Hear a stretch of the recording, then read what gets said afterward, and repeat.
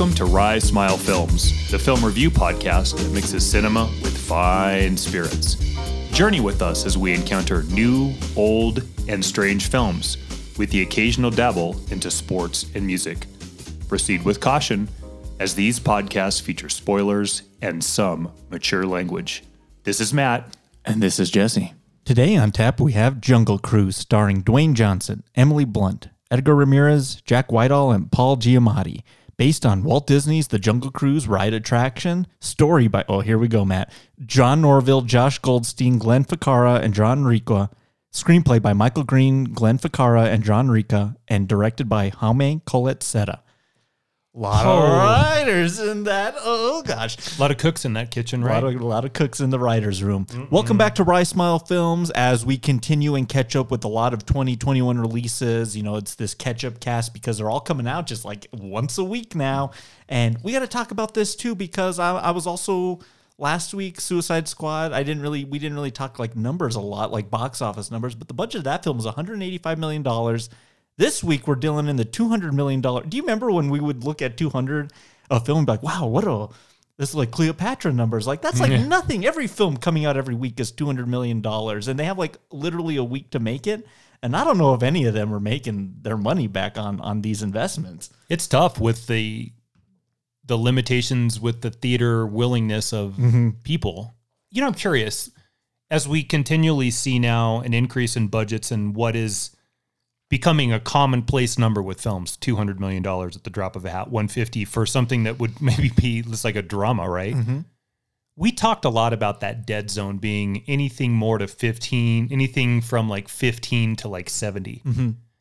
That's that usually drama type, character driven thing that's most studios shy away from because it's too much to put in for the likelihood that it's going to return. My question on that is, as these numbers for these tentpole films get bigger and bigger and more common, are we going to see maybe an adjustment of what that dead zone range is? And are we maybe saying if you can, because it used to be like, here's the gold in Hollywood, everybody. Under 3 million, single location, high concept. Impossible to do. So essentially the impossible script. But you could get away with maybe 10. As we see like an increase to 200 plus, is maybe that number moving to 25 now? I would hope so. So you can go under 25 and maybe have a hope that your spec drama can find some legs? I'll take your question. I'll raise you another question. Back to like the days of like the 80s when like E.T. would come out and just rain the summer and you'd go see it like 7 times. Yeah, right. Where's the replay value of a lot of these films we've been talking about? You're not going 7 times to see any of these films we're talking about. But back in the day, you would, we're taking the fam. We're going to see E.T. for time number 4. No one is doing that today. You're right, because there was nothing else out. Exactly. Most normal summers and normal times, you get maybe a 2-week window. Maybe. That's a big maybe. I would say take the family to go see the thing, but it's not everyone's going to do that. I want to ask you a question, though. Okay. So, again, we're going to look at more of the Warner Brothers Disney streaming model a little bit because that's this week and next week. Sure. But aside from I'm just at home and it's background noise, so let's not count that because that's not really the space I'm wanting to talk about. What's the last film, contemporary, that you saw that you would want to go see in the theater more than once? Because I'm sitting here thinking and I am drawing a blank. Well, my pick will it wouldn't be your pick, but I did because I liked the scope of what it was presented because I saw it in the IMAX when it came out. I did really enjoy Blade Runner 2049, so I would go see it in that format because it warrants the theatrical presentation. It's like 2015? 2017, October 2017. So just because of the scope of it warrants theatrical viewing. Any other thing? I'm okay seeing it on my home, on my TV here. You know what I mean? So back to the E.T., because that's all that was out. I think I wanted to see E.T. More than once. Not because it was the only thing out, but because I enjoyed it. Well, not to say how shocking that film was just in its entirety, but there's a lot of like just good theatrical moments in that film that warrant, kind of an experience. Yeah, no, that's fair. This ain't the E.T. podcast, though. This is the Jungle Cruise podcast. I just think it's an interesting I'm sure we'll get theory you've laid out, and I can't... Blade Runner 2049 wouldn't be my choice. I can't think of one that I would rush to see in the theater more than once right now. I like how you said last week, it was like, sure as hell ain't Mink. Sure as hell ain't Mink. We're doing a new bottle today. This is the Black Maple Hills limited edition. This is Oregon Straight Bourbon Whiskey. We've never done this bottle before, but we've seen it time and time again, and we're finally going to do it now. So cheers to you, bottoms up. Cheers to you, bottoms up, and cheers to our Patreons, because you guys bought this bottle. Thank you. I really dig this. It's really smooth. It is smooth. I like the, almost kind of, I almost want to say butterscotchy kind of taste I'm getting. Yep. That's a good bottle right there. That is a good bottle. Black Maple Hill Blue Label. And we're sticking under our limit, 95 proof. Yeah, anything more than that, and we start to Yeah. look for the door, don't we? Excellent. Well, let's get this started with our flight question.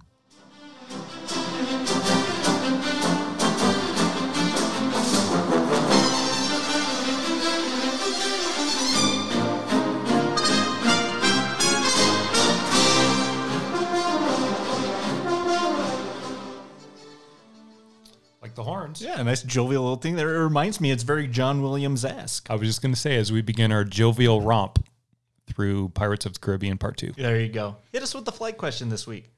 Okay, so let's go with 3. What I'd like you to tell me is your 3 favorite Disney properties that have been adapted or turned into live action films. Excellent. You want me to go first? Sure. Alrighty. So coming in number first, I'm not a huge fan of, and I don't even know if we've really done any of these on the show. Maybe we'll snatch onto the next big one that comes out, but I ain't really big into this kind of redoing of the what they did animated and then turn it into live action. But the one I did kind of really enjoy was the Jungle Book one. I really liked that. I liked CG animals is going to be a big thing for me again today, this week. But because they're talking, I think it's okay. They did some motion capture stuff. I thought they interacted well with the young Mowgli. I thought the voice acting was really good in that, from Scarlett Johansson to Christopher Walken. Hey! Well, he was King, what's the orangutan's name in that thing? Louis. He was King Louis in that. I thought that was, it was just fun. I think, is Idris Elba Bagheera? Oh yeah, great voice cast then. So that's going to be my number 3. I thought the Beauty and the Beast one was pretty well made, but I didn't need live action of that. I don't need live action of Lion King, any of them. That was the one that really kind of worked for me. Well, Mr. Stealing Thunder guy. Okay. My number 3 is the one you just mentioned, and it is Beauty and the Beast. I think that's well suited for that type of scenario. Not heavy on the animals, but you could do good makeup with the beast. And then the rest of those people are just people, so you don't have to worry about over CGing it. Yeah. The reason I chose this flight is because of what you said. I know that you hate CGI animals. So I was wondering if we could find some variants in that test for digital animals and see if there's something, and lo and behold, you knocked it out of the park. I think if they're going to sing, if they're going to talk, yeah, absolutely, because you can't make you either have a real animal and his mouth doesn't move, you know what I mean? That's ridiculous. So I'm curious, would you prefer then a return to like Bedknobs and Broomsticks, the animated with the live action piece? I kind of liked those. That's kind of fun. Mary Poppins had a Mary lot of Poppins, that too. right. Yeah, I would appreciate a lot of that. Where it kills me, and in this film, there's a scene where I don't expect Dwayne "The Rock" Johnson to wrestle an actual jaguar in a bar, but then there's like a scorpion on the floor and then a tarantula there, and they're fake. You know what I mean? You can't get like just a real scorpion walking up to him. He doesn't even have to be in the shot if that's what you're worried about. Like, I don't know what the deal is, but they just they don't have no volume to them, so they move funky. Yeah. But I guess that is what it is. We'll a little bit more on that here in a bit, but great choice. Yeah. Number 2. I think that's a well cast movie as well. Yeah. Number 2 for me, 20,000 Leagues Under the Sea. I'm going old school Disney. Kirk Douglas and Mr. James Mason. He'd be drinking a lot of I'm James Mason. I'm Captain Nemo, and I need to go fight this giant squid outside of the Nautilus. Oh no, I seem to have pissed myself. Oh, so good. Vincent Price Saturday Night Live skits. Perpetually drunk James Mason. But there's something kind of fun about that original 20,000 Leagues Under the Sea based on Jules Verne's novel, which I actually like a lot of those Jules Verne, like H.G. Wells, like that era of like science fiction, like is kind of cool to me. And then that Nautilus that they use actually ended up in Disneyland when it opened as kind of part of the lagoon there with the the submarine. It was kind of a part of it for a good while. I think that's a kind of fun movie. I think Kirk Douglas is really good in that as well. And there's something interesting and kind of endearing about 40s, 50s, maybe not 40s. I don't know when they really fully got it, but 50s, 60s, 70s live action Disney, whether that's Black Hole, you mentioned Bedknobs and Broomsticks and Mary Poppins. I think that there's just something like really cool about a lot of those live action fare. Yeah. So that's my number 2. Mr. Stealing Thunder. Sorry. I'm going to call you Thor. Okay. Thor the Thief. Yeah. You just said it. It's the Black Hole at number 2 for me. Excellent. I still love that. I had the cards for that film. Trading cards. It was a little bit ahead of its time. It's wildly miscast with some of the characters that are in there.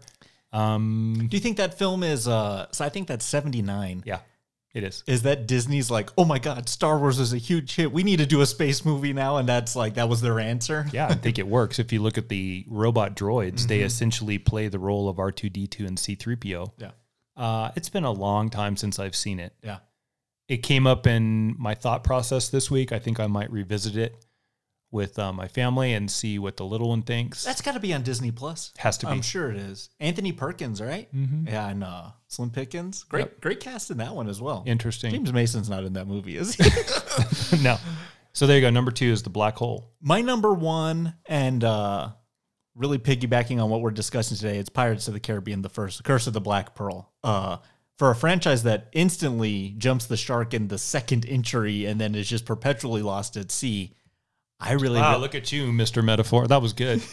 I really, really liked that first one. And I think that was like... So I was like 12 when that came out. My family had just gone to Disneyland that summer that had come out. So perfect. I was like, we had been on the ride 10 times, like with the films coming out. It's got some tie-ins to the ride. It's really good. And that was like maybe my first taste of Johnny Depp. I was still kind of young. I hadn't really dived into like Ed Wood or like Scissorhands or Not Fear and Loathing yet. So I hadn't really got into the caricature that like is a lot of his career. And I think he's pretty okay in that first movie, and it becomes a lot more of in the sequels. Hey, everyone really liked what you did in that one. We need more of it and more over the top with it. Where in that one, it's pretty contained and it's pretty enjoyable. So I'm going to go with that first one. If that was their idea to take a ride and put it into film form and make it a swashbuckling adventure, I think they succeeded on all fronts. That's a very fair case that you've made. Yeah. All right. That is... For me, it doesn't make my list, but as far as Depp goes, that's about the last good thing that I saw him in. Yeah, I think that's a fair case too. From that, we're getting into just every appearance on film is going to be stage play in heavy makeup, from Tonto to Mordecai,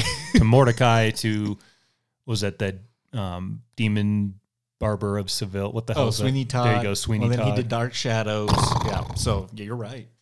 Yeah. So my number 1's going to be pretty contemporary. This might surprise you. Okay. Very contemporary. It's Cruella. Bad. 2 months ago. I don't like origin stories because they tend to be prequel-like. We've talked about that ad nauseum, so I'm not going to break that down again. Yeah. I caught another third of that about a week and a half ago. Just happened to be on and sat down and watched it.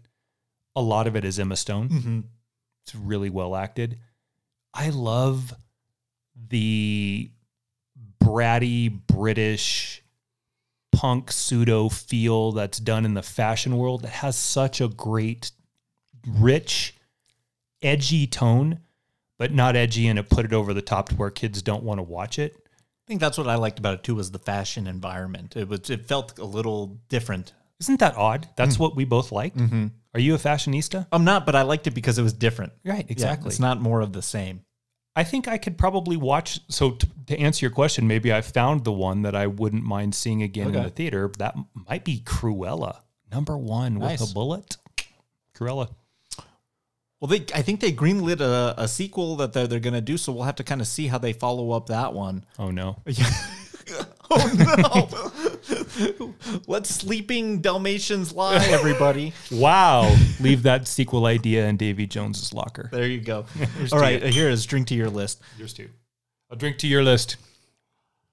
Drink to your leg. Mm-hmm. All righty, well, let's not beat around the bush anymore. Let's get right into it with our review breakdown of Jungle Cruise. If you look to the left of the boat, you'll see some very playful toucans. They're playing their favorite game of beak wrestling. The only drawback is only two can play. There's two birds, and those are toucans. I'm saying there's only two can play. Not one, but two can play. The rocks you see here in the river are sandstone, but some people just take them for granted.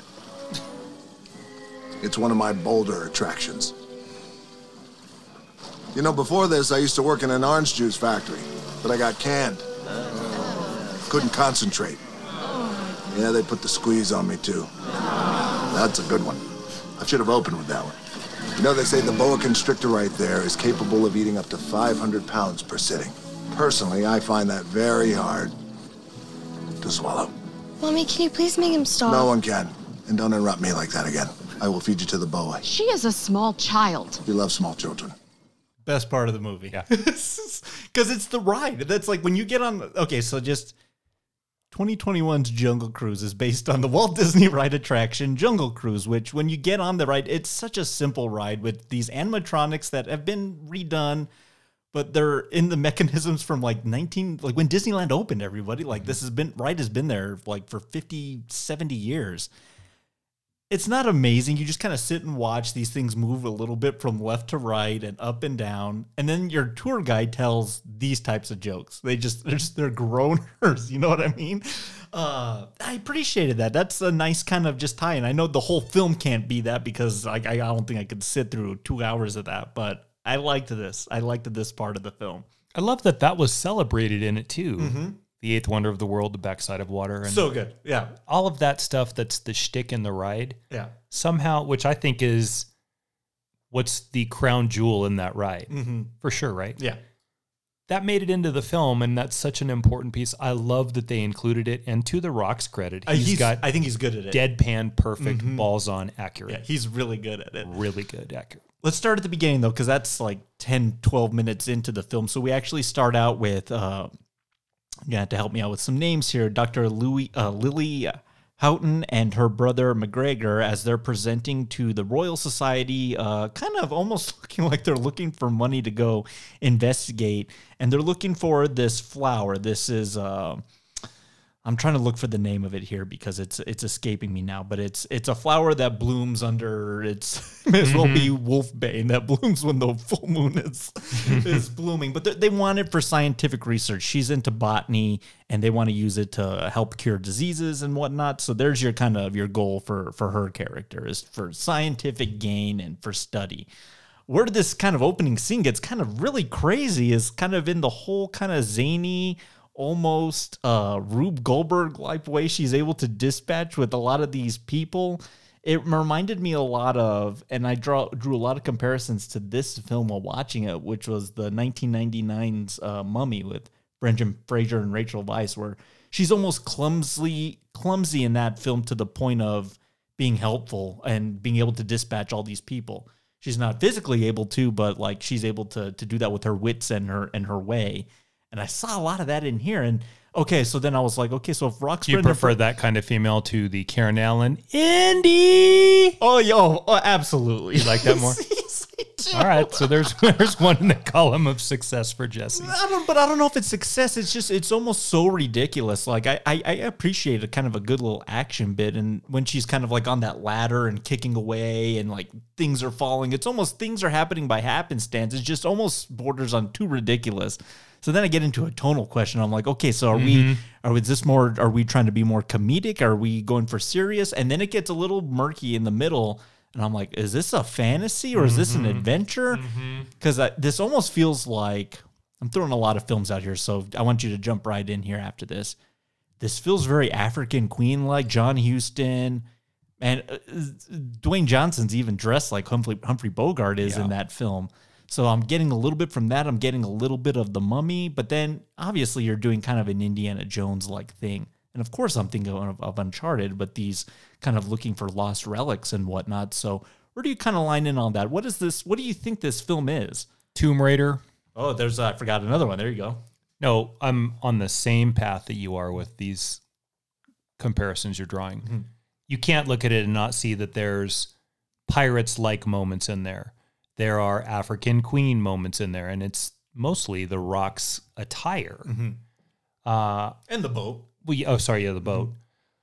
I don't want to say it's reheated because it's not, but I think in some ways it has a bit of a TV dinner-like effect to it. And what I mean by that is, so I don't want to say these are leftovers, but if you take the TV dinner and the compartmentalization of the food in it, you throw it in the oven and you warm it up. And as long as you don't set your face on fire with the nuclear cherry pie that they have in the middle of that TV dinner, right? That's lava disguised as cherry pie.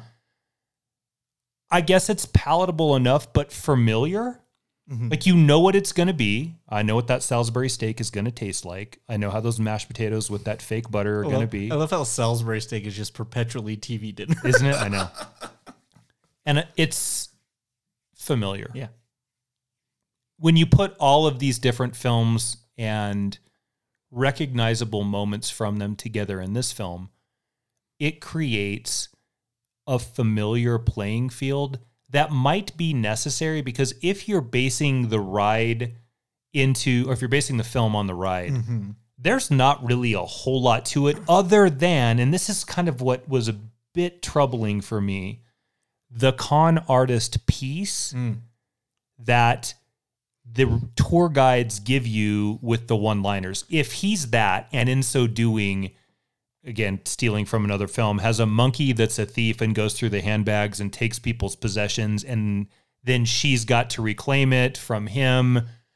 We're talking about an entirely different movie, but are you saying there's not a lot of fertile ground to build a story from with Jungle Cruise other than just location. So you're saying the con artist piece doesn't quite work for you? No, it does. I think that's what I sort of expected him to be, and he certainly has that. Like, he's a hustler. A showmanship. Yeah, because like the way Kiki's kind of going on here, we're going to find out later what he's really doing on these Jungle Cruises, but really trying to, like, you know, get money. And I kind of thought, I was like, oh, this guy's kind of not a great guy. I mean, he's not willing to take the charter because the price ain't right. He doesn't want to deal with any of this stuff. He kind of doesn't seem very heroic in that regard until he kind of catches a glimpse of that Arrowhead pendant.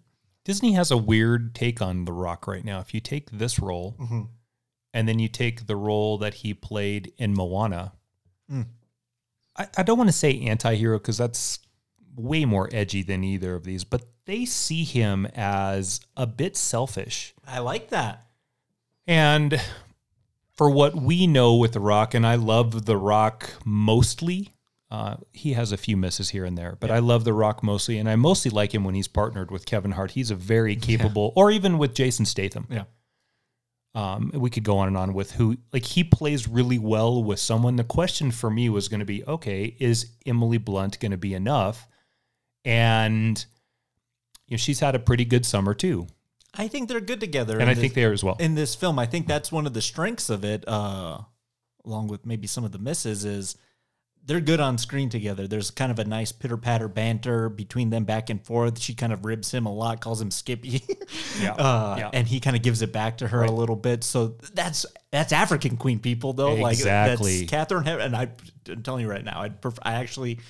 You can bury me in film jail if you want to, but I prefer Emily Blunt to Catherine Hepburn. Just not in acting talent, but just in my tolerance level. The Flibberty Gibbet, busy body. Maybe we'll do Bringing Up Baby someday, and it's just too much. It's almost like it's just like I need something to like sedate me when I watch one of those movies, but just because I can't take in all her information. It's just too much. If you take Catherine Hepburn's affect on screen, where it really works is, for me, when she's got the straight man of Jimmy Stewart in Philadelphia Story, but then also the cerebral, I don't want to say rival, but maybe that's what we'll go with, rival, of Cary Grant in the same film. He's able to destroy the Ice Queen in that movie capably, and I think that that's where you might, and I also see it, not work with Hepburn. We're talking, like, if you take Bringing Up Baby, Grant and Hepburn, and then you take Philadelphia Story, Stewart, Grant, and Hepburn, Bringing Up Baby gets accolades poured on it over and over and over again. Philadelphia Story is way better. That's a much more enjoyable film. But Emily Blunt doesn't bring that to this with The Rock, and that's refreshing because that becomes oppressive when Hepburn's in full Hepburn mode. Yeah. And Humphrey Bogart's not up for the challenge. Because it's fair, yeah. He's like in the process of also dying as well when he made literally. when he made that film. Like, you have to have someone who can spar with Hepburn. But when you do, you get a film like Philadelphia Story that's absolutely brilliant. That's a great rom-com that's way ahead of its time. Screwball comedy. Yes. We got to cover some of those one of these days. That one, like, you always talk about The Awful Truth. That'd be a good one to throw in there. Are you presenting me the opportunity for a Grant cast? Yeah, it could be Cary Grant cast. Oh, my goodness. There you go. So I think that's refreshing. I think their interactions on screen are really good. They're good together, and it's not overpowering. So let's talk a little bit about the plot, because I thought the plot was maybe kind of confusing. Yes, a little bit. Yes, let's talk about it before the kind of the twist that's given to us about halfway through, because. Okay. I'm going to play some sound for us, and I have a bit of a take on that. But let's just kind of talk about here in its opening inception. We have brother and sister, botany students, archaeologists of sorts are looking for this tree to get this leaf of this flower to cure diseases. Cure the ails of mankind. Enter Jesse Plemons playing Joachim. He's a German prince who's may as well just be Raiders of the Lost Ark now. Nazis looking for the Ark so that they can. And this is set during World War I as well. I think that's kind of just barely mentioned. I think there's a title card that says 2 years into the war. Am I making that up? I think it is. So they're looking for this, obviously, for some war gaining, right? To like get an upper advantage on your enemies. So here he is in all his regalia, and he's going to be kind of the enemy. So it becomes kind of a race. And this is, again, what reminds me about The Mummy. You have warring archaeological factions to find Prince Imhotep's tomb in The Mummy. So who's going to get there first? Who are we got to charter? We got to charter someone who's going to know something about it. So enter Dwayne "The Rock" Johnson here as Frank. And we kind of get that little banter there with I mentioned my favorite part, because it does play so heavily into the ride experience. That opening kind of 5 minutes he has with this kind of opening charter is like being on the Jungle Cruise ride. They even the natives, quote unquote, the natives that come and attack them are all set up. Yeah. And that's kind of the last part of the ride. Like they come out and like blow darts at you and like shake a spear at you. So I really like that they played into that a bit. But once we get back to land, we kind of see the Frank that I kind of was sold to me. It was kind of almost like a shyster con man. He even cons like a beer. Like he like kicks a table, grabs a beer, and then and he kind of starts joking with the guy so he doesn't get caught that he stole the beer. Right. And he doesn't want to do this charter because he's done all these other charters. But when he catches a glimpse of that arrowhead pendant, he's like, wait a minute. And we don't know why he's acting. Now he's even lowering the price. She's offering, I think, $10,000 or $15,000, and wow, that's a nice chunk of change for him. Paul Giamatti's rival charter is going to offer $50,000, and he's like, "I'll take it down to $2,000 because that's the clue I've been waiting for." Yep. And that's what Emily Blunt stole in that crazy hijinks, Rube Goldberg, victim of circumstance, thievery scene in the opening sequences. So all the pieces are there. So now we have him on the charter, and we're off on the Amazon here. We're in Brazil. So that's kind of the opening, kind of setting the stage of what this plot's going to be. It's a race to get to the tree. What do you kind of think? Is that working for you? Because I think that works for me in this initial inception. Yeah, it's working for me, but I want to psychoanalyze you for a minute. Oh. Great, right? Mr. Freud. Yeah. As a fan of Raiders. Hang on a second. Yeah, go ahead. Did you know there's a Sigmund Freud movie where Montgomery Clift played Freud? What? Yeah, exactly. It was on the Criterion Channel. I was thumbing through it, and it was directed by John Huston, Montgomery Clift as Freud, and I was like, oh, I got to check that out. That sounds wild. Is this post-stroke auto accident, or is this pre-stroke auto accident? I don't have a year for you, but I had never heard of this movie before. Oh, no. Yeah. I'll do some digging. I'll do some research on that, but that sounds wild. We might have to do that. Okay. Yeah. Because there's a whole John Huston collection on Criterion Channel right now, and that was one of them. And I was like, I've never heard of this movie before. So you're just throwing out casks left and right today, Mr. John Huston cast. The gift that keeps on giving. So we could do that and Chinatown and Sierra Madre. Well, you know how much I love Treasure Sierra Madre. This movie. Okay, so yeah, in that perfect segue. Yeah. As someone who loves Raiders, Yes. is this Arrowhead and now the key that opens the doorway to the Well of Souls at high noon with the perfect amount of sunshine? It's very similar. Did you find that to be too theft worthy to appreciate, or were you able to be immersed in the movie enough to not go, come on, man, can't you come up with a single original dish on this TV dinner? I think I was thinking of those other. I think I was thinking of African Queen more and a few other films than Raiders. But now that you bring it up, yeah, it's quite obviously the same thing. It's Marion's pendant that's gonna burn into Tut's hand, and then also be the indicator for the Well of the Souls, where we're gonna find the location of the Ark of the Covenant. So, yeah, we're kind of piecemealing every other great adventure swashbuckling film and putting it into this one. But in initial viewing, it wasn't distracting for me because it's probably not the inciting incident, but it is the kickstart that's going to get us moving on the boat down the river, which is where we want to be. We don't want to be hanging out here in land. The movie's called Jungle Cruise. We want to be cruising on the jungle.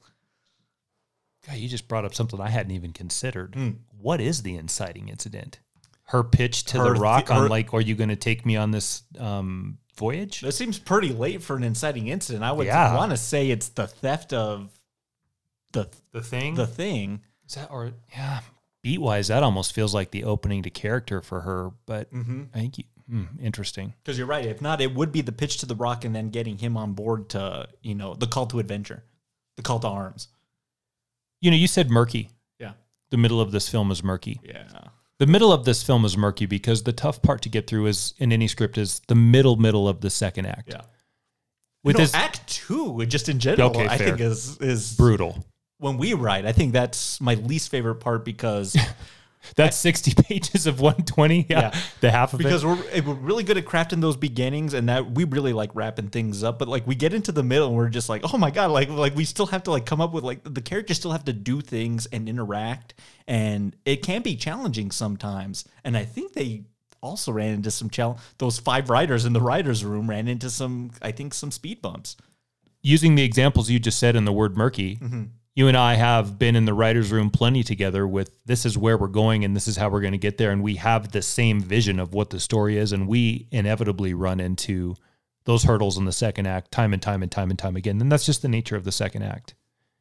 The murkiness is probably a result of that many heads and that many visions of what the film is, all trying to come to some coalescence of where we're going to go to get to crisis conflict resolution.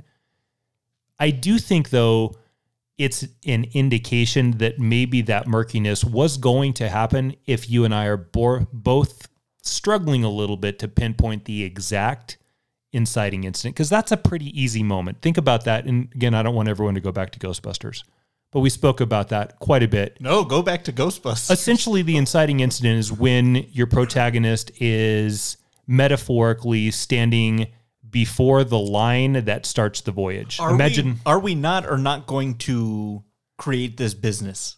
Yeah, we're going to. We're going to. Boom, we're off. And that's the inciting incident? Yeah. I don't know, Jesse. I don't know either. So that murky is a kind way to put this, I think. It doesn't derail the film. Like, this is not a disaster on high for me. I'm not going to say that. I'll derail this a little bit later. But at least not yet for me until you maybe talk me into it. Yeah. But look, dude, I mean, here we are struggling with inciting incidents and we still have the midpoint of the second act to get through. What about when so let's get on the river. We're on the Amazon river now. There was this is such a little segue, but Oregon Trail, you remember that game, right? Mm-hmm. Dying of dysentery and whatnot. I think there was a spin-off game. It wasn't called Amazon Trail, but it was like a game like the Amazon, and you had like a little raft and you had to like go down the river and you could tip over and you could die. Like it was like a 90s Microsoft game. And it reminds me a lot of this. It reminds me of an Anaconda. Let me bring another movie into the fold. My here. goodness, yeah. Babies. John Voight should be in this movie. What do you think? I think, when they're on the river and, the Rock's we failed to mention too, his con artist Jaguar Proxima. Proxima Midnight. Midnight. Jesus. That's essentially gets him the job. It scares Paul Giamatti out of the bar, and he's able to wrestle it out. Now, well, Disney always needs the animal. You know what I mean? Like the animal sidekick is always just like a thing that they have in a lot of their films. It's dueling narratives. If you're on the river, you're going to okay, if we're just traveling down the river, let's go back to your metaphor for the 90s video game. Okay. Your voyage down the river is naturally going to have you come into some opposition with creatures that are germane to the river. Some hippos, some aborigines that are trying to poison dart you to death that are not paid off with your little scam that you had in your Jungle Cruise days. The rapids, just the natural things, heat, cold, then can you steer the boat? Who's the captain? There's even some comedic stuff you could play with there. My boat, your boat. Like that stuff's already built into it. I get that you're in a jungle. Okay, you're in a jungle. Jungle Cruise. Jungles often have apes and tigers and lions and Bears. plenty of Bagheeras. Yeah. To take Proxima and put it on the boat as the Rock's loyal dog is so distracting and ends up being an easy way to not naturally take advantage of the setting that you're on, which is the river. It's kind of lazy. If you need a scene that's broken, here comes Proxima with like a growl. And they use Proxima as kind of a thieving comedic relief element in this film several times. Yeah. You're struggling now to find your footing on the river in the boat. Find your oars in the river on the boat. Because you're choosing to drive this Lamborghini, which is this cat, this big naturally hunting cat, when you're on a boat. I hadn't thought about it till you just brought it up right now. That's a pretty big mistake. And it's going to be CGI. So that's also like, it kind of has it's distracting. Well, it's just, like I said, I don't expect actors to interact with their live, untamable jungle cat. So obviously this was a CGI thing here. But yeah, it lacks the volume. And then the way it's used, like they could play more into the con artist, but that's almost going to go out the window here in a second. It's gone. It's gone once we're on the river because the Rock's focus has changed. But they do interact a little bit with some kind of jungly that they have piranha dinner. They have some other, kind of encounters. I like the little rapids it was almost a little ridiculous when they're like teetering on the edge and they're able to kind of get over it to go the other way. But I thought that was fairly exciting. But yeah, I feel like they could use the animal element a little bit more. The snakes, the way the element. Oh my God! Let's just we're going there. Okay, you ready? Let's do it. Drink up. You're ready. All right. The way the animals are kind of utilized in this thing is part of the plot in the form of the antagonist, literally in the form of the antagonist. So Jesse Plemons, Prince Joachim goes to. I gotta look up where they went. Oh goodness! Hang on 1 second. He goes and revives these frozen conquistadors. Conquistadors, yeah. yes. There's 3 of them. Yep. Vine Conquistador, Bee Conquistador, and Snake Conquistador. Right.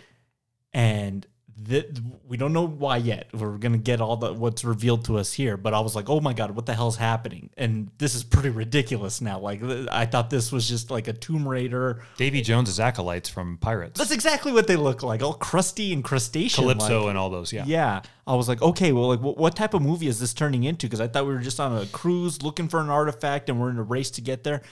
No, these Vine people come to life and then they start just like, they become almost like the enforcers, the henchmen of Prince Joachim. And I was like, oh goodness, what's happening here? And then when we get to the tribe, and so this is Dwayne Johnson's like little faux tribe here, Trader Sam. I like that little also tie to the ride. they think they're in mortal danger, and Dwayne Johnson's like, he's like, no, he's trying to like get them out of here because it's gonna blow his cover of how like what a con man he is. Right. And that's all interrupted by these three guys that come in a CGI miasma of BS that, you know, do away with them, and they kind of do a fun, you know, they're swinging from vines and they're trying to get out of here, and the audience has got to be like, what the hell are these things and what is even happening here? And then The Rock is fatally wounded. He is stabbed through his heart with a sword, a spirally sword, a conquistador blade, and plummets 300 feet down to, not before hitting 3 or 4 logs and a large boulder on the thing. And so, Matt, you know where I'm going with this. I'm like, he's dead. No human could survive that. Not only has he been pierced through his heart, but he smashed his head on a boulder. I don't know if people haven't fallen down recently, but that's going to kill you. Yes. Cut to the next day, and they scare off the vine and bee conquistadors. They scanter off into the wilderness. I'm still wondering what the hell is going on here. And then we get the revelation. And Matt, you gotta let me have this for a second. I'm gonna play the clip, and then we'll talk about it. Frank? The name's actually Francisco. Francisco Lopez de Heredia. And I'm roughly 400 years old. What? I know it's a lot to take in. I will explain to you the entire There's no story. blood in you. Are you a ghost? No, it's complicated. But clearly you're not a human. Okay, but it's very hard to focus when I have a sword impaled in my heart. Trader Sam, I need you to come and pull. Vampire? I told you last time, I'm done pulling weapons out of you.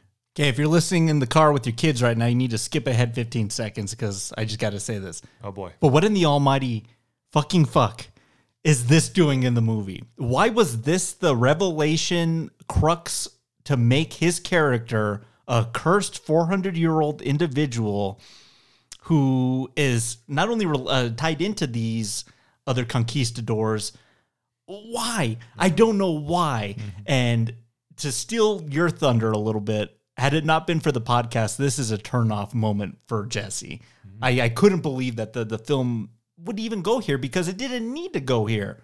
He's just Frank, the guy on the boat who's not kind of good at his job, and he maybe has some skills. He's good in some fisticuffs, but he doesn't have quite the intellect. You already have an interesting character there who's a bit of a con man and a shyster. Now you turned him into a 400-year-old walking curse? Immortal. Oh! All right, let me fuel your fire. Yeah. I'm going to really spin you out. Go ahead. Yeah. Did you by chance look at the timestamp when that happened in the film? Are we about No, I halfway through? think I did. I think this is 48 minutes, 50 minutes in. out of a 2-hour-long film? 2:10. Okay, Jesse. Yeah. So I'm going to see your frustration, and I'm going to elevate it now by giving you The Strangers. What's my big argument against The Strangers? That they pop in and pop out. The movie's defanged 10 minutes in because you already know they can breach the threshold of the house and get in. So the rest of the movie I don't care about. This film's defanged as well. Right. How can your main character Is immortal. is not going to die? I don't worry about him anymore because he can't die. Huge miss. Huge miss. Yeah. Let me give you another one. Isn't these conquistadors that are embodiments of the power of the mystic forces of the jungle as vines and bees and snakes very similar to the first Jumanji with The Rock? There you go. Yeah. Mm-hmm. How many things are we going to not be original in the unveiling on the silver screen in this film? How many times are we going to do that? Yeah. Before you are just at the point where you are right now. I guess for you, it was at 48 minutes when you said that's enough. If it wasn't for the podcast, I would have turned it off. Oh, I just couldn't believe. Well, part of my brain was already kind of in defensive mode because I was like, I know The Rock ain't dead because he's going to show up in the rest of this movie. So he somehow survives this fall. I'm calling bullshit on that. And then the answer to that was he's dead, or he's not dead. He may as well be dead. 400 years old and he's had a curse placed on him. And then we get into the what type of film is this? Is this a fantasy? Is this an adventure? I thought we were just on a little swashbuckling boat ride to get an artifact. And now it is so ridiculous. I want to remind everybody that this is the pursuit of a flower, which we can't remember the name of, that's going to have the power to cure the ails of mankind. And now it has evolved, or maybe devolved in your opinion, to the pursuit of mortality because you've been cursed with immortality. In the meantime, our Prince Joachim's acolytes, Bee, Vine, and Snake Guy, conquistadors, looking for the flower to rid themselves of the same thing? And maybe the answer isn't even that important. Maybe the bigger question is, do you care? I don't mean you. Like, I don't mean that as like the royal we. I mean the audience, the papal we. Do we care? I know. I don't care. I don't care anymore. Like this is a moment where you say, "Damn realism," and you can have your fantasy, and I raise you a drink, and I'll indulge in that too. But that's not this movie. Yeah, that's not this film. This is such a jumping off point. And then what we find out is he was one of these cursed conquistadors. That it all started out with good intentions to cure a sick, ailing daughter, and then they get wrapped up in this whole curse thing, and then they turn to stone, and the rock was left not rocked. Everyone else. So he built this village. He built the boat. He's had all these animal companions over 400 years. 400 years. That was like in the 1500s. So he built like this little shipping thing here, and in the hopes of being able to find the flower. So through 400 years, he hasn't been able to find this thing on all his faux jungle cruises until he finds the amulet that's going to be the key to get him into she stole in 5 minutes flat to start the movie. Yeah. But I think you touched on the biggest miss for me, which is when you enter in a writing room backed in the corner moment where this is a moment where like, oh my God, we have this. We somehow plummeted the character the 300 feet to the ground. How is he alive? Oh, we'll just put a curse on him and he's just the walking alive dead. With a sword in him, by the way. The biggest miss, though, is there's no more suspense on his character. He can essentially drown. Yep. He could probably get mauled by a jungle cat. He can burn. He can get buried in quicksand. Nothing going forward is going to destroy this character. So then are we buying in on the Emily Blunt character? A little bit, but it's so distracting. I couldn't believe that the film went here. Like, it's so ridiculous. You have to shift your focus in the film, which this movie put The Rock as center billing for a reason. You have to take that attention that you've given to him for 50 minutes in the film, trying to find pieces in him that make you care and create a small relationship for a 2-hour period, and immediately divorce yourself from that. And now put all of that attention on Emily because she's the one who's really in peril because she can die. Boy, that's a big ask, especially when we're already dealing with the mystical element of a flower and a ride that's essentially a bunch of one-liners. I'm going to use another word, the word you already, murky. It's so murky right now. Yeah. The water's gray-brown. Yeah. So now we have that revelation bestowed to us. So now we're still in a race to get to our location. Joachim abducts, what's the brother's name? Yeah, I have it up here. Go ahead. McGregor. Yeah, he abducts him, and then they kind of all convene at the same location. Then we get into a bit of an action or a moment here that I thought was kind of exciting because I'm always interested in like water sequences and A, how they film them, and B, how I lack the power to see underwater when all film characters are able. The Rock's like giving her like hand signals and gestures on what to do. And I'm like, how the hell are you going to see that with your eyes open? And not only, it's not even like salt water. You're talking about like Amazon, like brown water. You're just jealous because you don't have webbed feet, Kevin Costner. Yeah. Yeah, you're right. Yes. How do you see that? I'm just wondering, just as like they make the actors open their eyes because no one wants to see a closed eyes actor underwater. That's got to suck. I love that of all the preposterous moments that we've brought up so far, this one just occurred, which is there's no visibility in water, damn it. Well, I'm just saying, like, when I open my eyes underwater, you know what happens? My eyes burn. You see about a foot in front of you. I see nothing. I can't see. He's doing like almost sign language under there, and I'm like, I would never be able to see what he was telling me, and I would probably drown in this embankment thing. No, it's awesome. But she gets kind of trapped in there, and so they got to kind of share breaths, and you know, you just kind of see now that he's dead. Like now, there's like this romantic attraction to him. I guess I don't know, man. The immortal man with the heart with the conquistador sword in him. Yeah, she almost hates him for the first half of this film, and then once he bestows that revelation on her, she's like, oh my God, I'm like in love with this man now. They're able to open this thing, but then the sub submerges. So everyone's here all at once. That was really tough for me. Yeah. When Prince everyone shows Joaquim's up. sub shows up, Yeah. this little boat, the Orca, is toast, man. Mm-hmm. I get that he's immortal, but the boat isn't. That sub is going to run through that little tiny Chantate boat like a hot knife through butter, and it's significantly faster. Yeah. Why does it have to be a sub? So, I mean, think about this. It feels Nazi-like, especially in the context of Prince Joachim and the era that it's set. Now we've added undying conquistador, mysticized jungle monsters. Well, this is essentially just What is going... It's essentially just Last Crusade now. Right. Like, you know, you have the Germans looking for the Grail because it's going to bestow to them immortality for the Third Reich. And I then, thought Black Pearl. This to me feels like Black Pearl and Davy Jones. At this point, I'm like, you just remade this movie too. well, yeah, in Black Pearl, they're trying to like, become all human again and like in the thing. So, but we finally find the tree. And it's this big, huge, sprawling oak. And this reminded me a lot of Tomb Raider. The first, can you believe this? The Angelina Jolie Tomb Raider. Yeah. It reminded me of that for some reason. But then as the moon passes over kind of the cenote embankment at the top, it all starts blooming. And we're like, oh my God, like it's happening. Like they found it. Everyone's found it. Everyone gets, you know what, at this point, Germans, you take a flower. Emily Blunt, you take a leaf. Rock, you take a leaf, and we'll all just go our separate ways. But no, it all goes to hell. Like she shoots him to like create a distraction, so they're like running on the branches so she can get a leaf while the Rock just tries to dispose of the Germans. And you talk a lot on the podcast about like loss of gravity and like sense of space. Yeah. Emily Blunt is running on these branches, like jumping from like limb to limb. Where are you at? Where's your headspace at? As she's like just defying the laws of physics and just like trying to get to like a leaf before.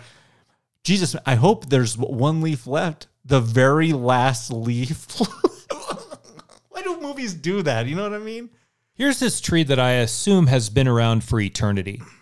And as the moonlight leaves the tree, the flowers die. Is this in the multiple moments of eternity, are you happening to be there at the singular time when the moon at this particular moment is going to undo the eternity of flowering that this tree has provided and no one has found a way to harness yet? Let me ask you this. Maybe this escaped That's me. maddening to me. This is escaping me. Is this the only time this has happened, or does this happen like every full moon? That's what I'm asking. Okay. And if that's the case, then just wait it out. Just wait a I mean, the month. Rock's been around for 400 years. What's another month, right? They'll reflower. So we have this. This makes it sound like it's like some sort of like total eclipse, and this is like a singular moment where it only blooms the one time, and you better get your leaf while you can. Maybe somewhere in the dialogue or in the Rock's captain's quarters with his stash of maps, or somewhere embedded in the dialogue is a description of Oh, we found out he drew the maps too. the frailty of this tree and how precious and limited the time of plumage is for these flowers. Maybe. I don't care. I'm not going to go back and watch it again. That's far too into the story to dig on something I really don't give a shit about. I'm going to add to that, as this chase is happening sans gravity and any sort of linear physical movement on these tree branches, we're also in the midst of a chase with the mysticized jungle conquistadors trying to track them down. So you are fighting off B-Man as the moon is waning and the flowers are dying. And at this point, it's really okay for you to say, what in the hell has happened? Well, you're right. You know, the Raiders' thievery, I guess, is in full force here because the arrowhead locket contains a gem, and when the gem's placed in the tree is what makes it bloom. So no. Okay, so this is the resurrection stone. I just answered my own question. This hasn't happened before because you need the gem to make the flowers bloom. Okay. All right. Boy, they almost blew their chance here because they literally are she's like they're all dying because the moon's waxing and waning, and she's leaping and like, just grab a leaf, man. And they're all shriveling, and one little leaf. This is like the bomb being like diffused at 1 second. Hollywood's got to get out of that trope. Like, man, like the bomb gets diffused, 30 seconds left. Hey, that's still pretty suspenseful, more realistic. Everything doesn't have to be the very last thing, or just on a thread. That's just it's played out. I haven't lost my sense of magic. I still like magical things, but like, yeah, it's so played out. Yeah. Prince Joachim's disposed by a boulder, crushing him into a jelly. Jesus. I mean, this film had some pretty kind of raunchy joke when she's pulling the sword out of him, and he's like, it's a little wavy, but the front end's straight. Use one hand. You need to use two. Like, they're just like making like all these hand job jokes. Right. She's pulling like the sword out of him, and then the other guy's like, "Do you want me to get from behind?" And I'm like, oh geez, like you're throwing all these crazy jokes in here, and then you're crushing this guy like to smithereens. I'm like, man, tonally, you're all over the place Yeah. here. Boy, yes. But finally backed into a corner. We got our one flower, and the Rock is like, well, I'm going to give you your opportunity to get out. And he kind of crashes his boat into the thing, and all the rest of the conquistadors like re-encapsulate into Vine Stone, and then he's pulled into that as well and turns into Stone Man again. Medusa. It's the Medusa effect of this film. So she uses her soul little flower in him to bring him back because, like I said, there's like a bond now. So science and botany be damned. I'd rather have Frank here alive because this is what he searched for. I'm okay with that. That's poignant enough for me to say, okay, that's all right. Yeah. He comes back, but then somehow there's another flower, and he's able to bestow that to her so that the research can continue. Mm-hmm. And then I'm like, okay, you wasted your moment. Do you like that? Do you like no Frank turning to stone and then the flower in his mouth to turn to human again? I don't know when he found that other flower, but this is the problem with Frank is when at the 48-minute mark we found out that he was immortal and then you didn't have to worry about him anymore.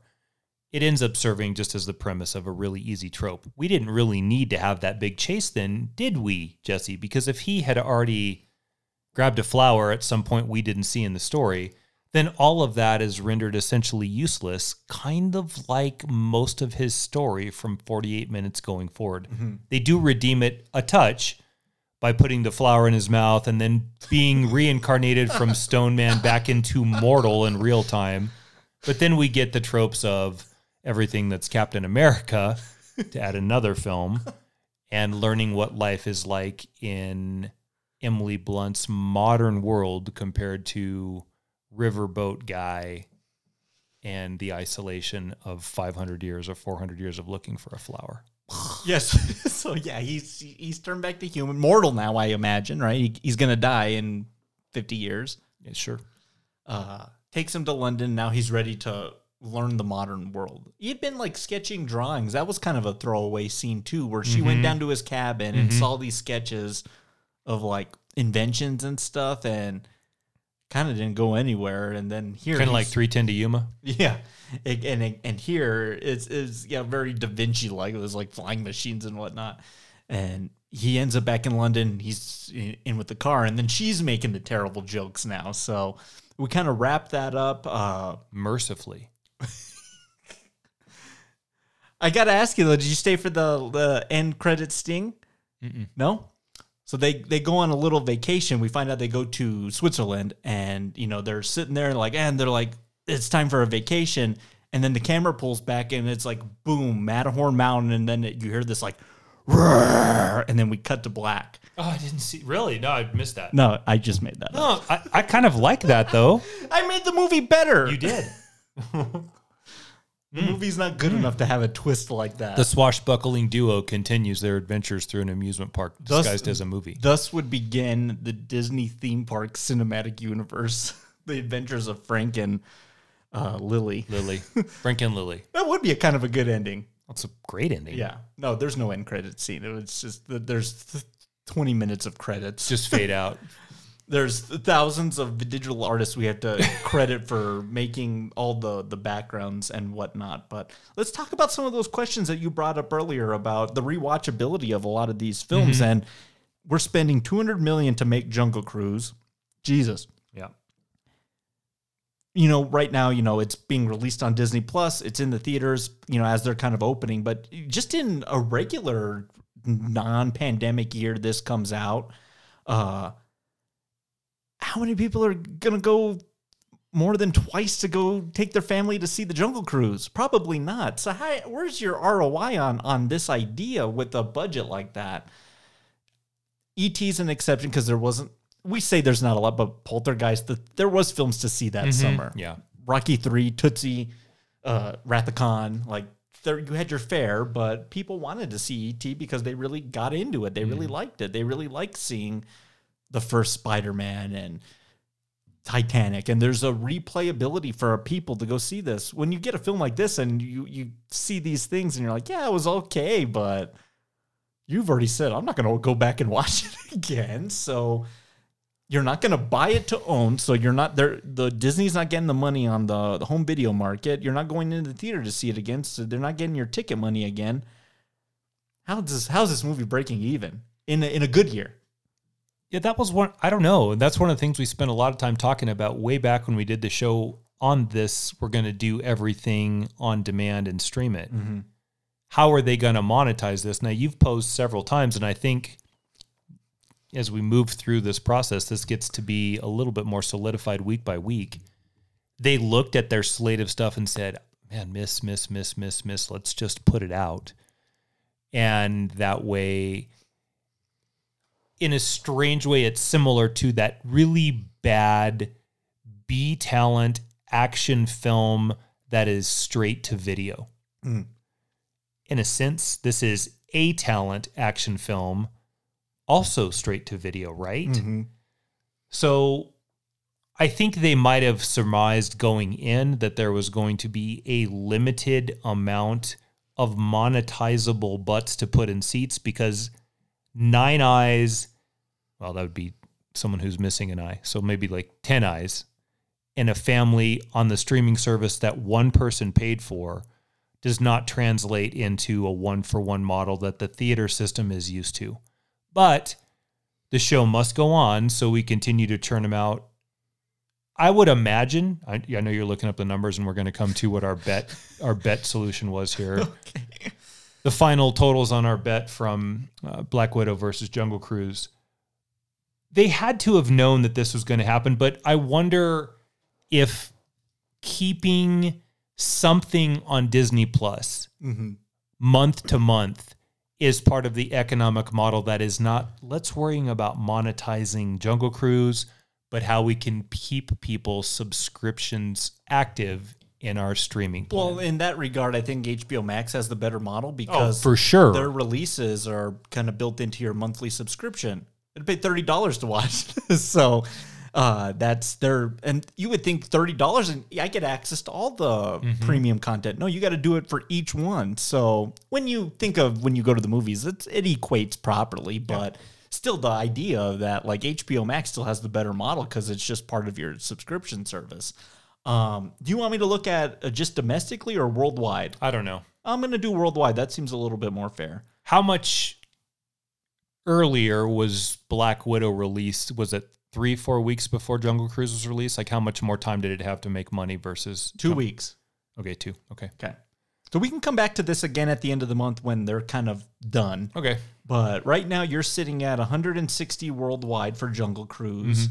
And Black Widow is at 368 worldwide. Yeah, I think you probably got it. But you know, the one I think we did sleep on that we didn't even consider was Fast 9, 681 worldwide. Oh my God. Is actually beating both of them. So Well, I think we have to take the numbers that your Black Widow is getting and consider the amount of money that Scarlett Johansson is going to get from Disney and Marvel and the multiple lawsuits she has, and then temper this with like that return on investment being returned to Scarlett Johansson, because boy, are they at odds right now. Like she's done. She has no more projects. And did you see the DC news this week?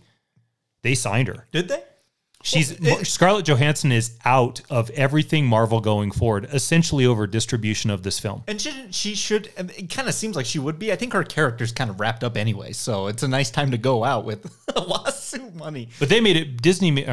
Marvel. Disney made a big deal about, she's out. We're not working with her anymore. And no sooner was that announcement made than DC and Warner Brothers announced that we have her in fold for whatever. We'll take your scraps. Batgirl.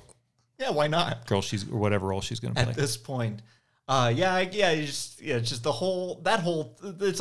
that'll all implode on itself. But once we get back to 2022 and just we have the strictly theatrical releases, I think we'll be pretty okay. But can I tell you why I chose Jungle Cruise and what my thoughts on this were? Why I chose this and go absolutely, yeah. The Rock in a summer movie that has the backing of Disney behind it is bulletproof. Mm-hmm. Yeah, no, that's. I'm going to add another element to this, which has to do with the store Hallmark. Every year, Hallmark sells Christmas ornaments. I love those ornaments. Yeah. They're awesome. Yeah. We don't normally buy at first release. We wait till the season's over because they're still new to us and they're like 70% off. When we get there, it's a third of the supplies are gone and it's what's left. The one that was left in abundance, the two that were left in abundance this last year were the Groot with Christmas lights all over him and none other than Natasha Romanoff. Oh, a Black Widow ornament. That's a family endeavor, yeah. Jesse. Yeah. If no one's buying Black Widow's Christmas ornaments, it's because and it speaks to the exhaustion. Yeah, and in the context of Black Widow world, I know she's been fine in the Avengers movies. Mostly no one gives a shit about her in the Marvel pantheon. Well, I mentioned too, I was like, no one's really reading like solo Black Widow comics. She's usually in the fold with a team or a team up or with Daredevil. So I thought The Rock is one of the few going to make money on the movie by simply putting his name on the poster entities in Hollywood. No, you're right, yeah. But it didn't seem like it panned on this one. I think panned out on this one. No, I think I probably would have been on board with that too. I guess also there was the Jungle Cruise moniker maybe being, that's not everyone's favorite ride at Disneyland, you know what I mean? So when it's getting its adaptation, it's just like, yeah, I guess, you know what I mean? It's kind of a I guess feeling. This was Haunted Mansion. Holy shit. Like, this would be like, just like biggest movie of the year maybe. Like, didn't Murphy do that one though? Yeah, they did, and they botched that. And then the whole adapting the ride thing just died with that film until this one finally. That shouldn't be a miss. No, that should be a Disney horror concept that's not with Eddie Murphy. That should be great. Should be great. Yeah. You got to find a way to revive like Vincent Price voice somehow to use in the movie because it needs to be in there. But I think you're setting up a nightcap, but we'll get to that in a minute. think I am, yeah. So just to wrap this thing up, what's your favorite tasting note of Jungle Cruise? I guess per action bits, the initial chase between the Jungle Cruise Incorporated team versus Prince Joaquin and that Dockside Mercado is interesting enough with what's getting blown up and how things are moving. Like that was a fun action bit. So I guess I'll go with that. Good one. Mine's that first little bit of dialogue where he's really that's good. Leering into the Jungle Cruise aspect of the ride into the film. Yeah. I thought he was really good at that. Mm-hmm. It made me want to see, because I'm very curious about, The Rock has like 10 movies in development. He's no worse than Guillermo del Toro right now. Whether it's Doc Savage or Black Adam or Jumanji 4, 3. 3? Yeah, 3. It'd be 3. The Big Trouble in Little China film that he was kind of tied to, whether that's a remake or a sequel, and if he's playing the Jack Burton, like, you know how much I love the original and how much I love Kurt Russell. But I'm curious to see how Dwayne Johnson could take that character and what they could do with it. Me too. What's the... Oh my God! is a no-brainer for me. It's that midpoint twist. My brain could not process that the writers and the team and everyone went there, and I literally had a conversation with myself saying, does no one at Disney in the writer's room have any restraint when it comes to ideas? They just said, you know what? Fuck it. He's cursed. He's 400 years old. Put it in the movie. And I'm like, what? Yeah. Whereas we would be like, no, we can't do that. You know how preposterous and ridiculous that is? On in words it sounds. On paper, it had to look more ridiculous. I don't know how anyone just say, like, can we like evaluate how this is presented on screen? I couldn't believe it. I just could not believe it. And it was a shocking moment for me. Yeah, it's good. Mine's Prince Joachim's death. Oh, getting crushed to nothing. Yeah, because you really do see him just collapse under the weight of that boulder. And when that happened, I looked next door to my wife, sitting right next to me, and I just kind of shook my head like, what in isn't this a kid's movie? And I realized at that moment, with these wild stretches of mysticism and what should have been a riverboat race versus a sub race for the flower. That's what this movie was. Real simple and swashbuckling fun along the way. And as they move through the jungle, we meet a few friends. We run into each other a couple times. But when we get reincarnated bee conquistadors and reincarnated bee serpent men, and we get... You're right. They look like Stellan Skarsgård in Pirates 2. Yeah. All crustacean with orifices growing out of your face. And then getting turned into Clash of the Titans Medusa stone embodiments, and then his crushing death. I just found myself shaking my head. That essentially was the same thing tonally, like you said. Like, what in the almighty hell is happening? Or what did I just do for 2 hours? Yeah, isn't it refreshing? Like such a snobby thing to say, but like when you have a film like this and it's just so all over the place with what its ideas and what it's trying to present to us, when you bring up a film like Ghostbusters, like, hey, we catch ghosts, let's open up a business, yeah, let's do it. Hey, we're pretty good at it. Hey, we're catching too many ghosts. Hey, they're all out. Hey, we got to get them again. Movie's over. You know what I mean? It's so simple. Yes, I was just thinking the same thing. I know it's a different element of Disney, but let me give you Onward. Sure, yeah. Or Coco. Both of those movies sat down and said, this movie is going to be about brotherhood. Onward. This movie is going to be about music, if you want to go that way with Coco. And we are going to make this Onward's a pretty fantastical film. Think about all of the mythical creatures that are just roaming the streets freely. Yeah. But the concept... The unique world, yeah. Which Jungle Cruise offered. They are all part of the same house. There has to be an overseeing voice. Kathleen Kennedy, not. So, I mean, you don't have to worry about her screwing it up. Someone else is screwing this up. Which I do have a comment about a producer in just a minute, but I want to, so remind me to come back to it. Okay. That they couldn't just say, okay, Jungle Cruise should be about if The Rock is a con man, and that's what we're going to base his opening in the film is, which is what the movie is, the eighth wonder, the backside of water. Then this movie is about honesty. Yeah. Being honest. That's what this movie's about. Instead, this movie is about immortality and the pursuit of the removal of the curse, I guess, of immortality. And that boulder crushing down on Prince Joachim, boy, this is like actually my breakdown on my review instead of my oh my God moment. Yeah. Was everything in a nutshell that this movie missed. Yeah, you're right. Who's the master distiller on the Jungle Cruise? The Rock. Yeah. He was good.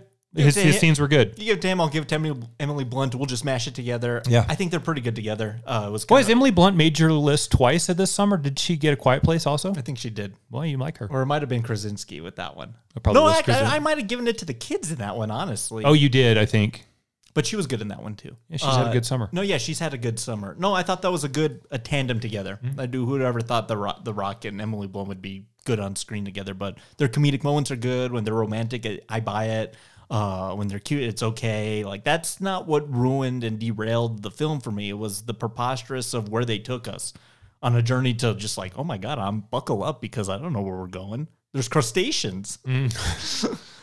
How are you going to rate and grade Jungle Cruise? We have Rock Gut, Well, Call, Single Barrel, and Top Shelf. Can I go first this week? Yes, you can. Because I know I've been harsh, and I know that moment is unforgivable for me in a filmmaking, writing, screenwriting point of view.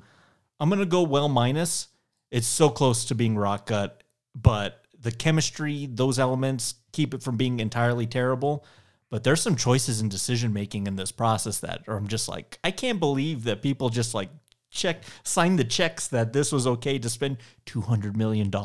Suicide Squad was 185, so we're not even that. It wasn't even as much as this film was, and I just don't see it because it's all in the computer screen. Yeah. So, well, minus. I mean, it's a bit of a miss for me at the end of the day. I wanted more from it, but I like Dwayne Johnson, Emily Blunt. They delivered, so that was something to hang my cabana hat on. Mine's not much different. Okay. It's just regular well.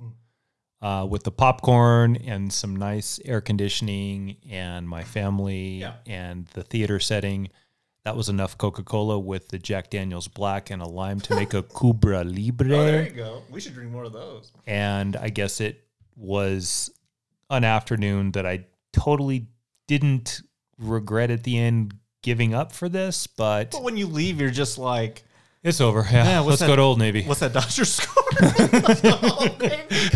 No, that's literally the face you made. Which is like, yeah, it's over. And it's just like, oh, Dodgers lost to the Pirates. Fantasy's taking on the chin now. You know what I mean? Yeah. Like it's that type of film.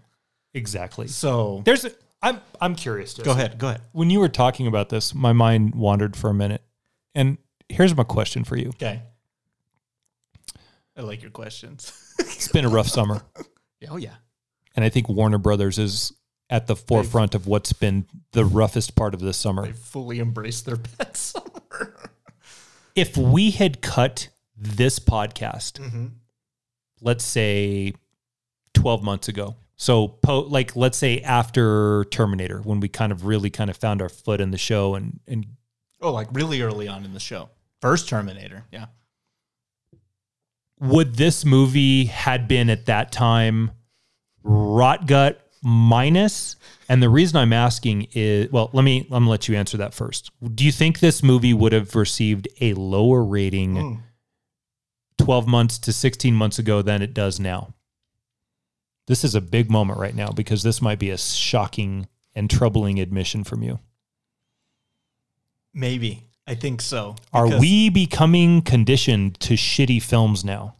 I just think maybe just the general public. You know what I mean? Yeah. But that's not an indicative of some of the gems that we've had in there as well. I think, like Mank. I couldn't help myself.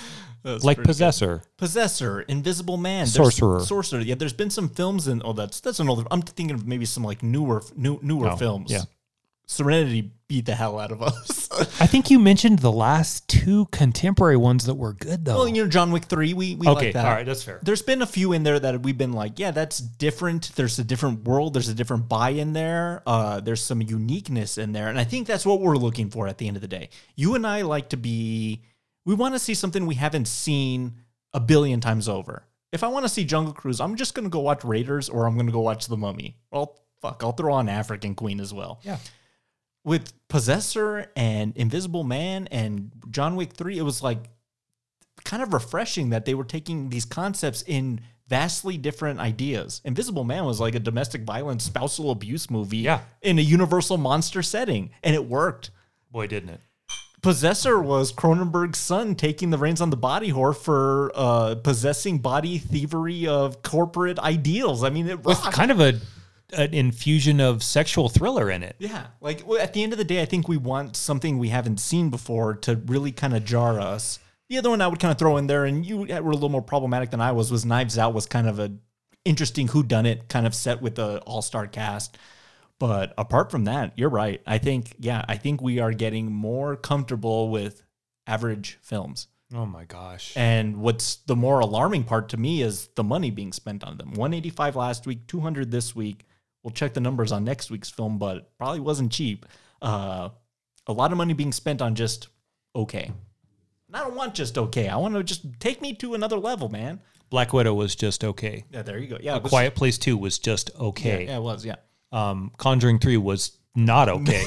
And we came to find that 1 and 2 were just okay at best. Oh my God, that's the sentiment of the summer. So, man, You're right. you and I are being conditionally brainwashed here for mediocre, my Well, friend. if we're able to see through the brainwashery, everyone else is just like, they're just like eating it up. We didn't even bring up, you didn't even watch it. I did. Space Jam: A New Legacy. Oh. Don't even get me started. No. We won't even cover that on this show. Unless we do the summer box office Hall of Shame again. Yeah. But yeah, this is really interesting. But I think we got a pretty good nightcap here, and then we'll tail it off in what we're going to cover next week. So you're going to love this sound because this was bothering me the whole film. I was like, where do I know this from?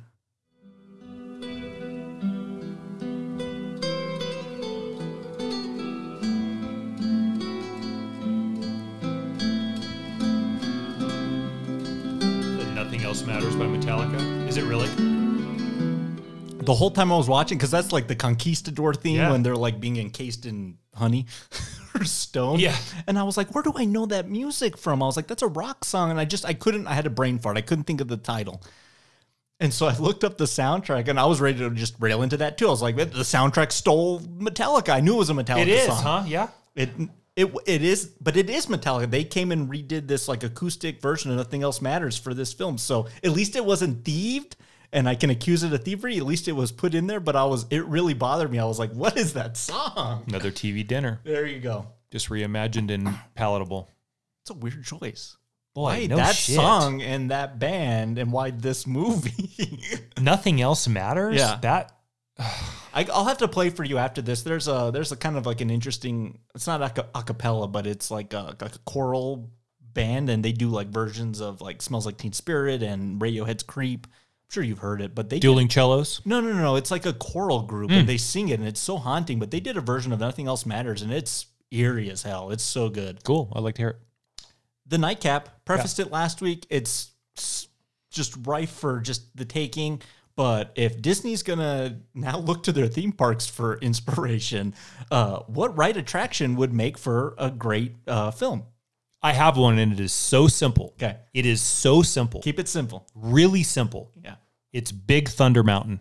And all you have to do is go back to westward expansion period in the United States with railroad magnate and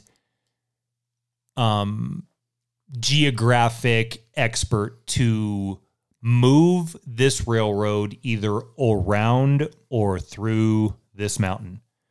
When you do that, we're going to introduce some elements of mining and a mother lode, and we are going to introduce the elements of the indigenous species that they have to come to terms with, or whether that be a Native American element or whether that just be the natural forces of animals in their environment.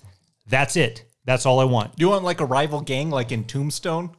like trying to get you off the mountain? Maybe like who can do Cowboys? it first? Yeah. Sure. That could work too. Yeah. Really simple. That's it. Super simple. Yeah. There's something really good about that ride when you go up the first hill there and like everything's like steaming at you and you're like, Jesus, where are we going? And then like, and you just like go off like. Kind of a Western, right? That's got a Western feel to It it. would have to be a Western film vibe with like some mining elements with like the boon. Yep.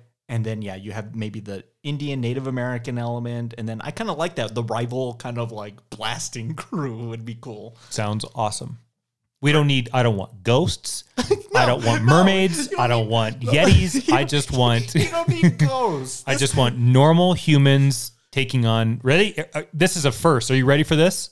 Dynamite blast. Man versus nature. And I'm okay with it in this film. Oh, man, that's a first for this show. To that, wow. It'll never happen again. It's growth. It'll never happen again. Growing. Well, I kind of teased mine in that little joke I played on you. I think the Matterhorn bobsled. I actually want that movie. Yeah, that could kind of be like Vertical Limit, but with like a Yeti monster chasing you. Speaking of, I've been watching a lot of like Hammer horror films lately. Great. Peter Cushing, Christopher Lee. One of Hammer's earliest films was a film called The Abominable Snowman with Peter Cushing on like an expedition in Everest, and like they have to like fight these Yetis. It's so preposterous. It's fun. Lasers to white apes like in Congo. Yeah, exactly. Oh my God, Congo. Remember that? Just mowing them down. You ready for this? Yeah. Amy. You had it. Tatanka. Oh, Tatanka. goodness. That's good. The Michael Crichton the bad Michael Crichton outweighs the good, in my opinion, in terms of the film quality. The Abyss. But no, you're thinking of Sphere. Sphere. Yeah. And Disclosure and Rising Sun.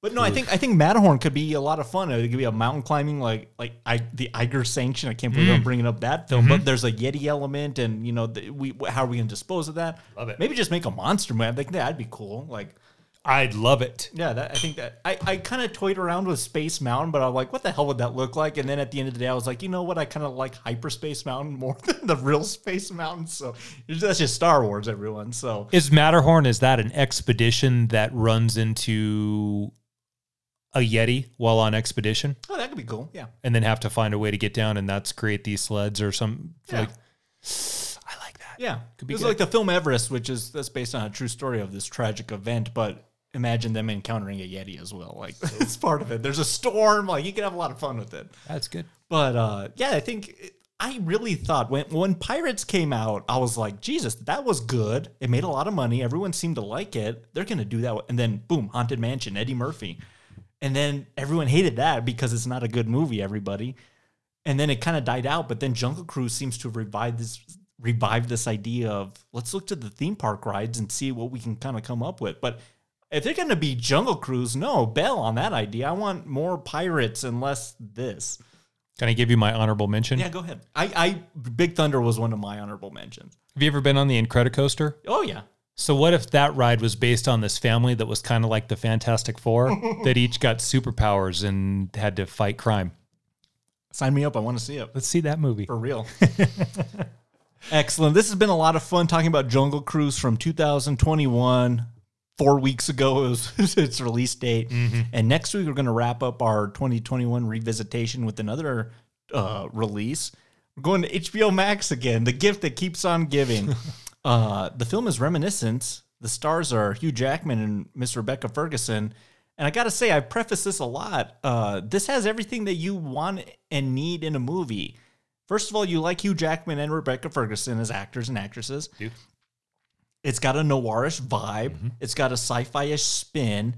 And it's got this kind of like memory-esque element that it's got like all these things that I know you like about movies and want in a movie. I want to know if this is going to deliver for you. Well, I think there's a piece in here that's very familiar to you as well, and that's Sure. Inception-like. Yeah.